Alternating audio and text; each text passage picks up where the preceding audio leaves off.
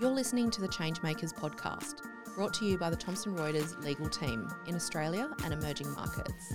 Changemakers is a global Thomson Reuters initiative that brings together industry leaders committed to improving diversity in the legal profession. My name is Catherine Roberts, and I'm a Global Strategic Client Director with Thomson Reuters Legal. In this episode, we are exploring the role of male champions in achieving gender equality in the legal profession. Today, we'll be talking to a male champion of change, Andrew Stewart. Andrew leads Baker & McKenzie's Australian intellectual property and technology practice group, as well as the firm's global digital media and content practice. He is also a member of the firm's Asia-Pacific Intellectual Property and Technology Steering Committee. Andrew has significant in-house experience in one of Australia's most successful television networks, giving him a real insight into the media environment in Australia. Andrew is also an advisory board member of the Melbourne University Centre for Media and Communications in the Law. Andrew is an active supporter of gender equality and involved in the Male Agents of Change program. Welcome to the podcast, Andrew. Thanks, Catherine.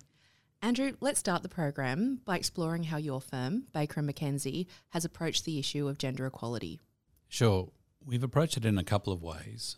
Probably, from my perspective, the most significant was our Male Agents of Change program we started in 2016.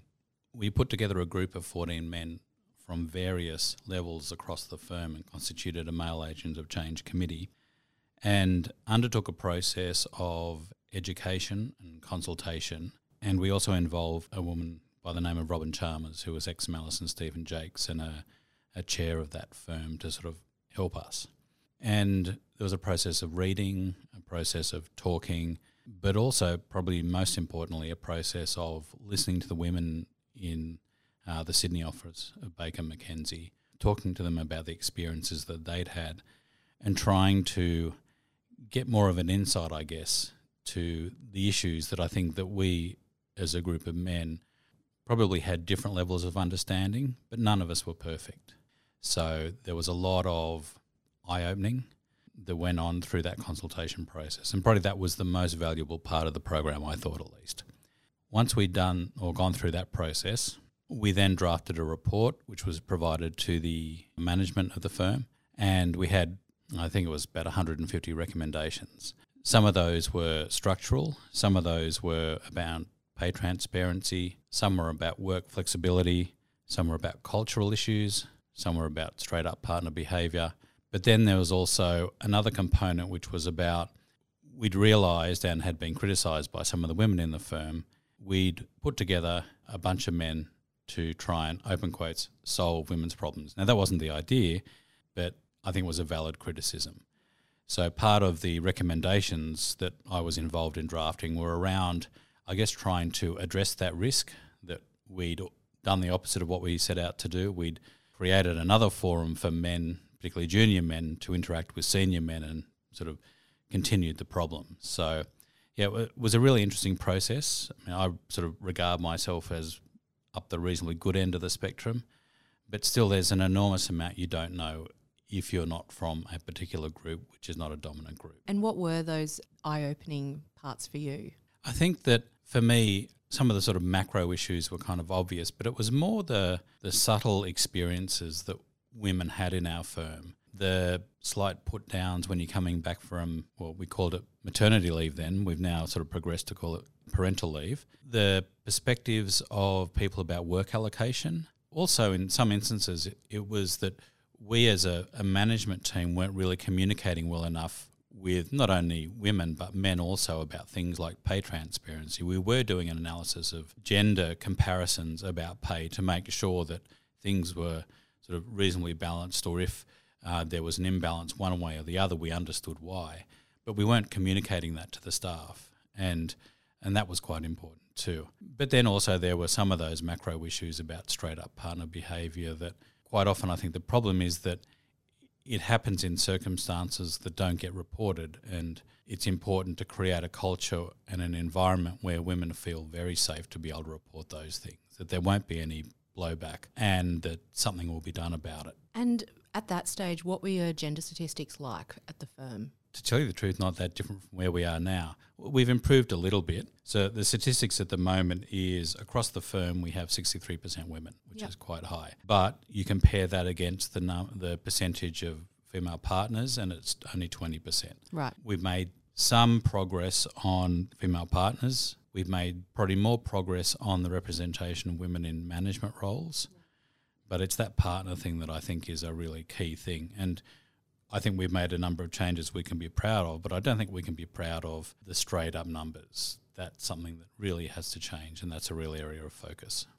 And how important during that process with the male agents of change, how important was it that there was visible ownership of the issue at the upper end of the management structure? The program was led by our then managing partner, Chris Freeland, and some of the most senior partners were male agents of change. And I think that that was good in that it lent the program legitimacy. But really the important part was probably once the program was completed, then what happened. And I'd say probably I'd give us a 6 out of 10 on progress. It's still going, but what's really important is if you undertake that process and you publicise it, and then you provide a forum for women to talk about their experiences and some of the problems they face, then you absolutely have to do something out of it. Yes. Once you get to the end. And if you don't, you're in a worse position than when you started. So there are a series of things we've made progress on, and there is a series of things that are still on the to-do list. I'd love to explore with you first then, what are the things, where has the progress been seen? At the sort of larger end of the macro end of the spectrum, I think one of the really important things we've done is around our parental leave policies. A couple of years ago, around the time we did this, we were sort of complying essentially with the legislative obligations. What we've moved to now, and quite recently, is 18 weeks paid leave for all employees who welcome a new child, regardless of gender. There's no requirement that they're a primary caregiver. They can take it up to 2 years after the birth of the child. So there's no requirement that the employee is a primary caregiver at the time, and we also don't care if there's another parent at home. Very good. Originally, you'd have to be the primary caregiver, and the other parent would have had to have returned to work. So we've removed those constraints. So it's much more flexible. It's offered for a longer period. It's open to everyone, and we're sort of exceeding quite highly the legal requirements. It's an inclusive parental policy. Yeah. I mean, one of the other things that became obvious as we went through the process was that a lot of these issues are really not, some of them are gender-based, and some of the really important ones are very much gender-based, but there's some, like flexible work arrangements, flexible parental arrangements, which if you get them right, they can benefit everyone. And then the other thing too is if you can encourage men to take advantage of some of this flexibility, it removes that sort of shadow that lies over women who need to take some advantage of some of those policies.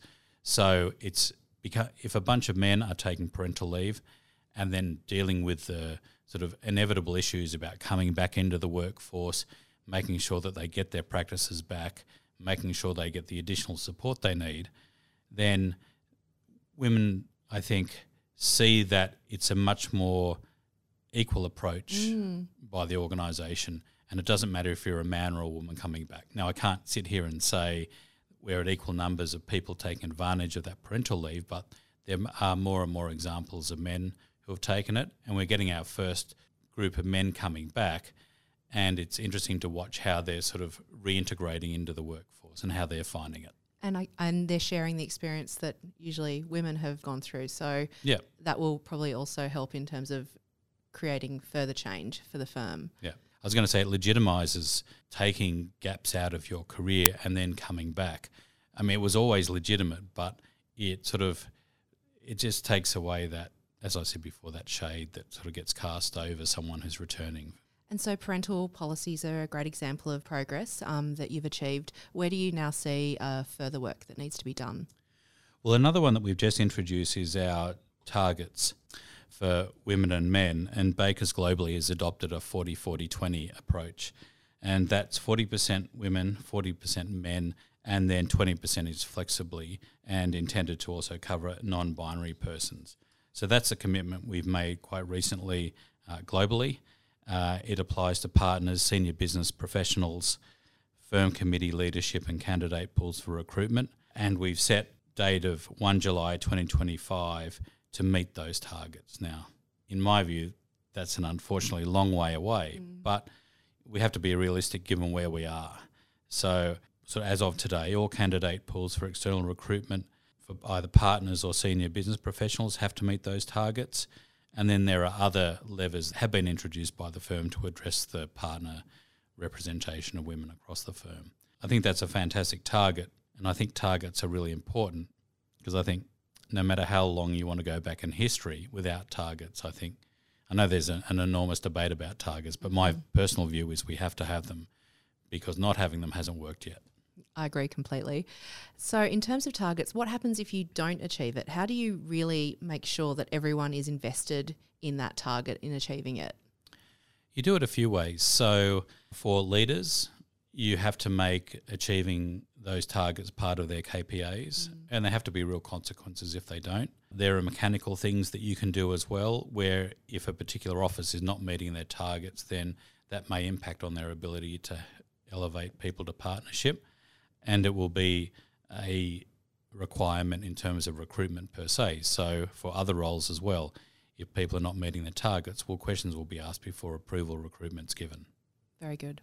So now that you're some years into the Male Agents of Change program, what are your learnings? I think probably three things. Like I said at the beginning, you've got to make sure that when you undertake one of these programs, you're not just making the problem worse. So, for example, when we got to the end of this program and there was justifiable criticism that we just made the problem worse by creating this group of men who could network more than women with the senior partnership members, we then addressed that by making sure that there was an implementation committee that comprised of a group of people, but predominantly women, very senior levels. I think the other thing that I learned is, and I heard someone say this the other day, that only women can truly understand what women go through.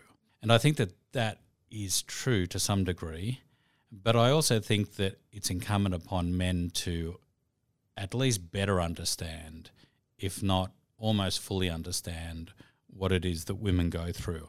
And I think that the way that you get to that is through the power of stories. Like I said at the beginning, that listening process, the consultation process, was, I think, the thing that really made the men in the group sit back and think about how the firm operated, the lived experience of women in the firm, but also, and me included, it made me think about some of my perspectives, and that I could see that thought through changes in the way that I was approaching issues. In particular, a good example was a particular partner was operating on a sort of less than full-time arrangement. And I sort of struggled with that at some points around the idea of this person progressing.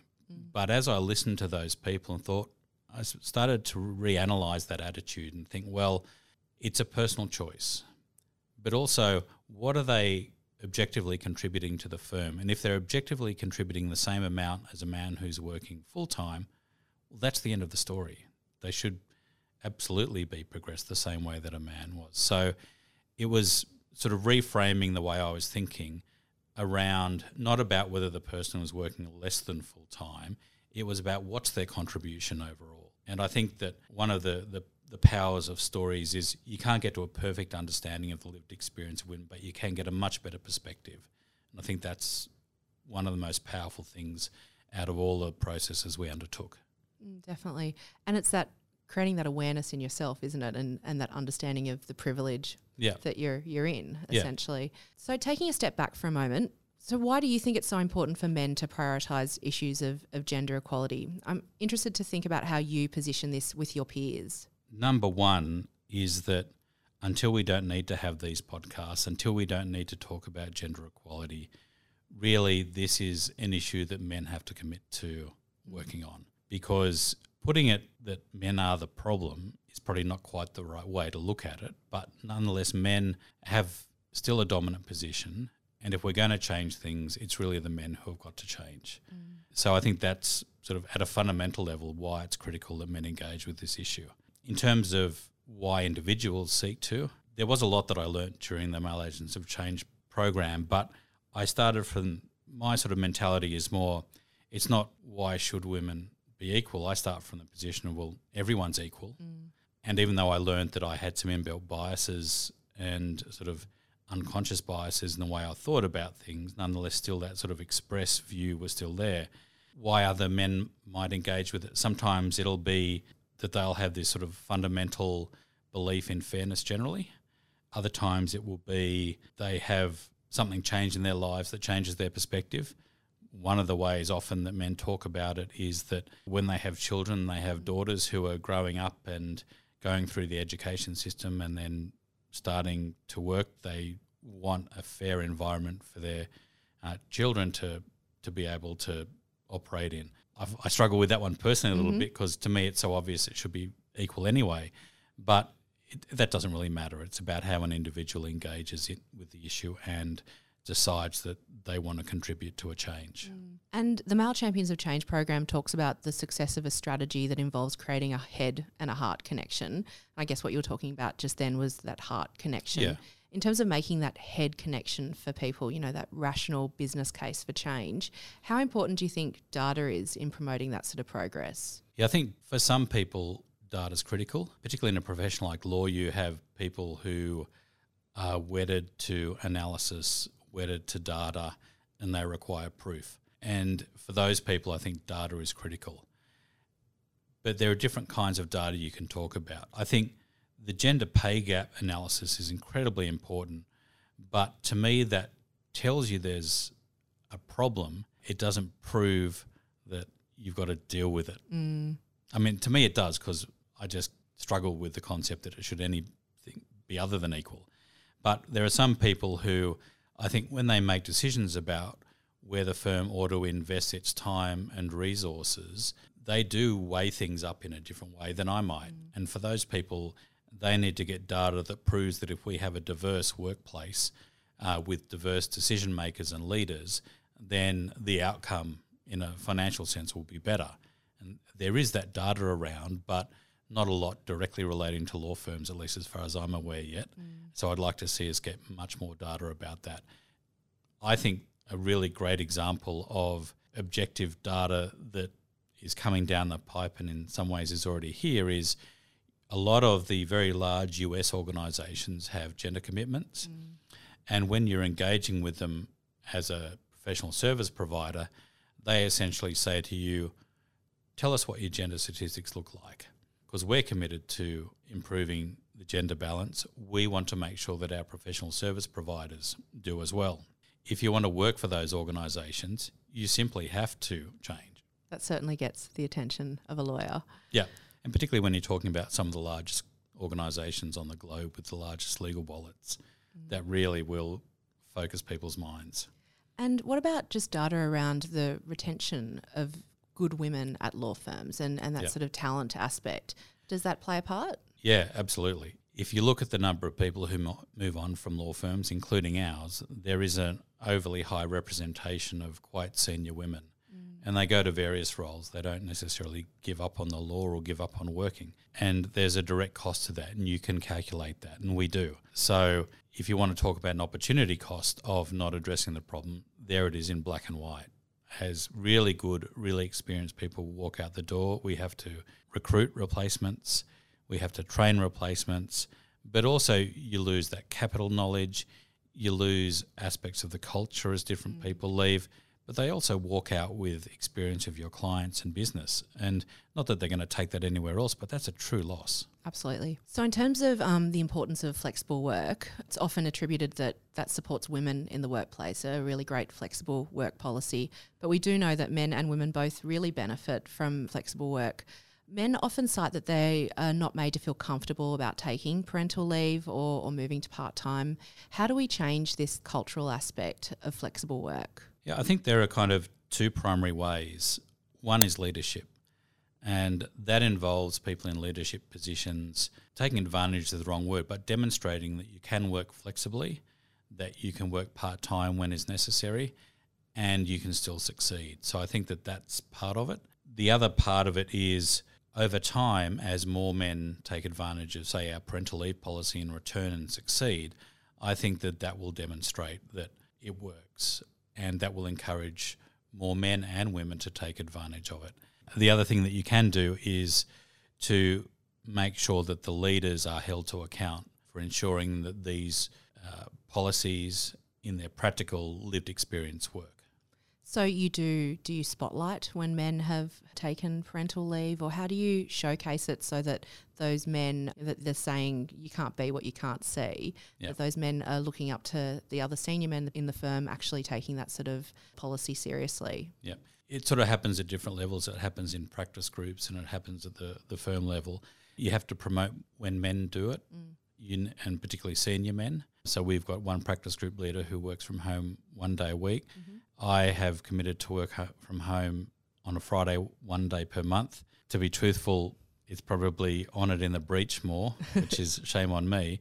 But I've publicised that that's what I'm intending to do, subject to work requirements. Very good. And then sort of firm events, when we report back on how the firm's doing, you publicise how many people are, or how many men in particular, and senior men are taking advantage of the flexible working arrangements. I think you mentioned to me previously that you felt that men have been taking advantage of flexible work for a long time now. It just hasn't been showcased as such. Yeah, it's a great point, and it's also a frustration of mine. I think that from my observation, particularly partners in law firms, they obviously work incredibly hard, but I know that I act flexibly from time to time on an informal basis, and I watch my partners do that, and I've been watching them doing that for decades. So I think in some ways converting that informal behaviour into formal, acknowledged, approved and promoted behaviour where the men involved are doing exactly the same thing is a powerful way of showing that we call it our Be Agile policy, that it works and that people are committed to it. But there's also a funny thing where you speak to those men who do sort of have that informal flexibility, but then they have a problem with the person in the office next door not being there on a Thursday. Yes. And so there's an education process you have to go through with them, and I've been through it myself as well, where you have to get people to recognise what they're doing is working flexibly. There is absolutely no issues with other doing. And Bakers, for example, we're a global firm. The partners travel huge amounts, and we've got some partners who I think spend more time on planes than in the office, but they get their work done. They satisfy their clients' requirements, and they can be anywhere in the world. And that demonstrates that it absolutely does work. So a place like Bakers absolutely should cope with flexible working. So on an individual scale, what are some of the ways you've been a male champion for gender equality? So in terms of the ways that I've sort of been a male champion of change, I mean, I guess firstly co-leading our program was one of the first ways, and then being the primary author of the report. In terms of my day-to-day work, so supporting the women in our group, I'm really lucky to sort of stand on the shoulders of giants. There's a partner in my group, one of the senior partners in the firm, Anne-Marie Allgrove, who's a real leader in this area. As it's turned out, not necessarily completely by design, but our group predominantly has women. So that means that the people who are being progressed, there's a higher proportion of women, and we sort of exceed the firm's requirements on most levels there. In terms of my role as a practice group leader, when I'm sort of in that management team context, it's around calling out when I see unconscious bias going on. I think one of the classic things is the assertive man versus the aggressive woman. Yes. And you see that sometimes in management discussions, and it's really important to call that out. And genderised language I don't think is necessarily one of the most important things. I mean, I've got a bugbear about it, and quite a few years ago now there was... And so you're talking then about calling people out, which is not always the easiest thing to do. What are the behaviours that you sometimes find are difficult to call out, but you know they need to be? Look, some of those calling out things are really hard from time to time. When you're sitting in a room full of very senior people and to whom you respect are sort of using language, not really bad language, but sort of genderised responses like I was talking about before, that can be hard to call out. Yep. I think when you're dealing with people who you're close to, disciplining people when they've sort of crossed the boundary in a particular way, that can be very difficult. I mean, I'm surrounded by quite a good group of people, so fortunately that doesn't happen too often. And I guess what's really hard is, I think, this is probably the thing I think is hardest. One of the problems about this issue is everyone naturally, I think, gravitates to people who are like them. And that's a really insidious problem in the gender area, because we know we've got a history of predominantly men in pretty much most law firms still. including bakers. So to change it, we have to try and get people to move away from what's comfortable or become comfortable with something else. So you have two problems. One, a very successful lawyer is coming up the ranks and they're like, I'll just use me. If they're like me, maybe it's easier for me to say, well, he's going to be successful because he acts like I do.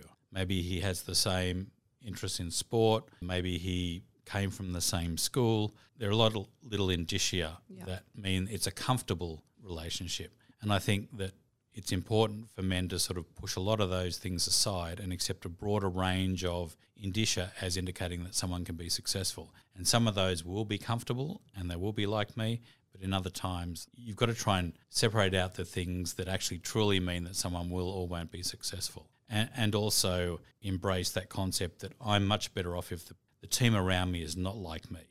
So I can do that in my little team. Calling it out in other people's teams can be incredibly hard. Telling someone you promoted that person because they're like you can be incredibly challenging. Very, very challenging. And I'd say even more challenging sometimes for the women to be the ones to call it out. And so, it's a hard one. So in terms of sexual harassment, it's obviously still a major issue for Australia's legal profession. The repercussions for the industry are vast, talent pipeline, legal actions. There's so many issues around it.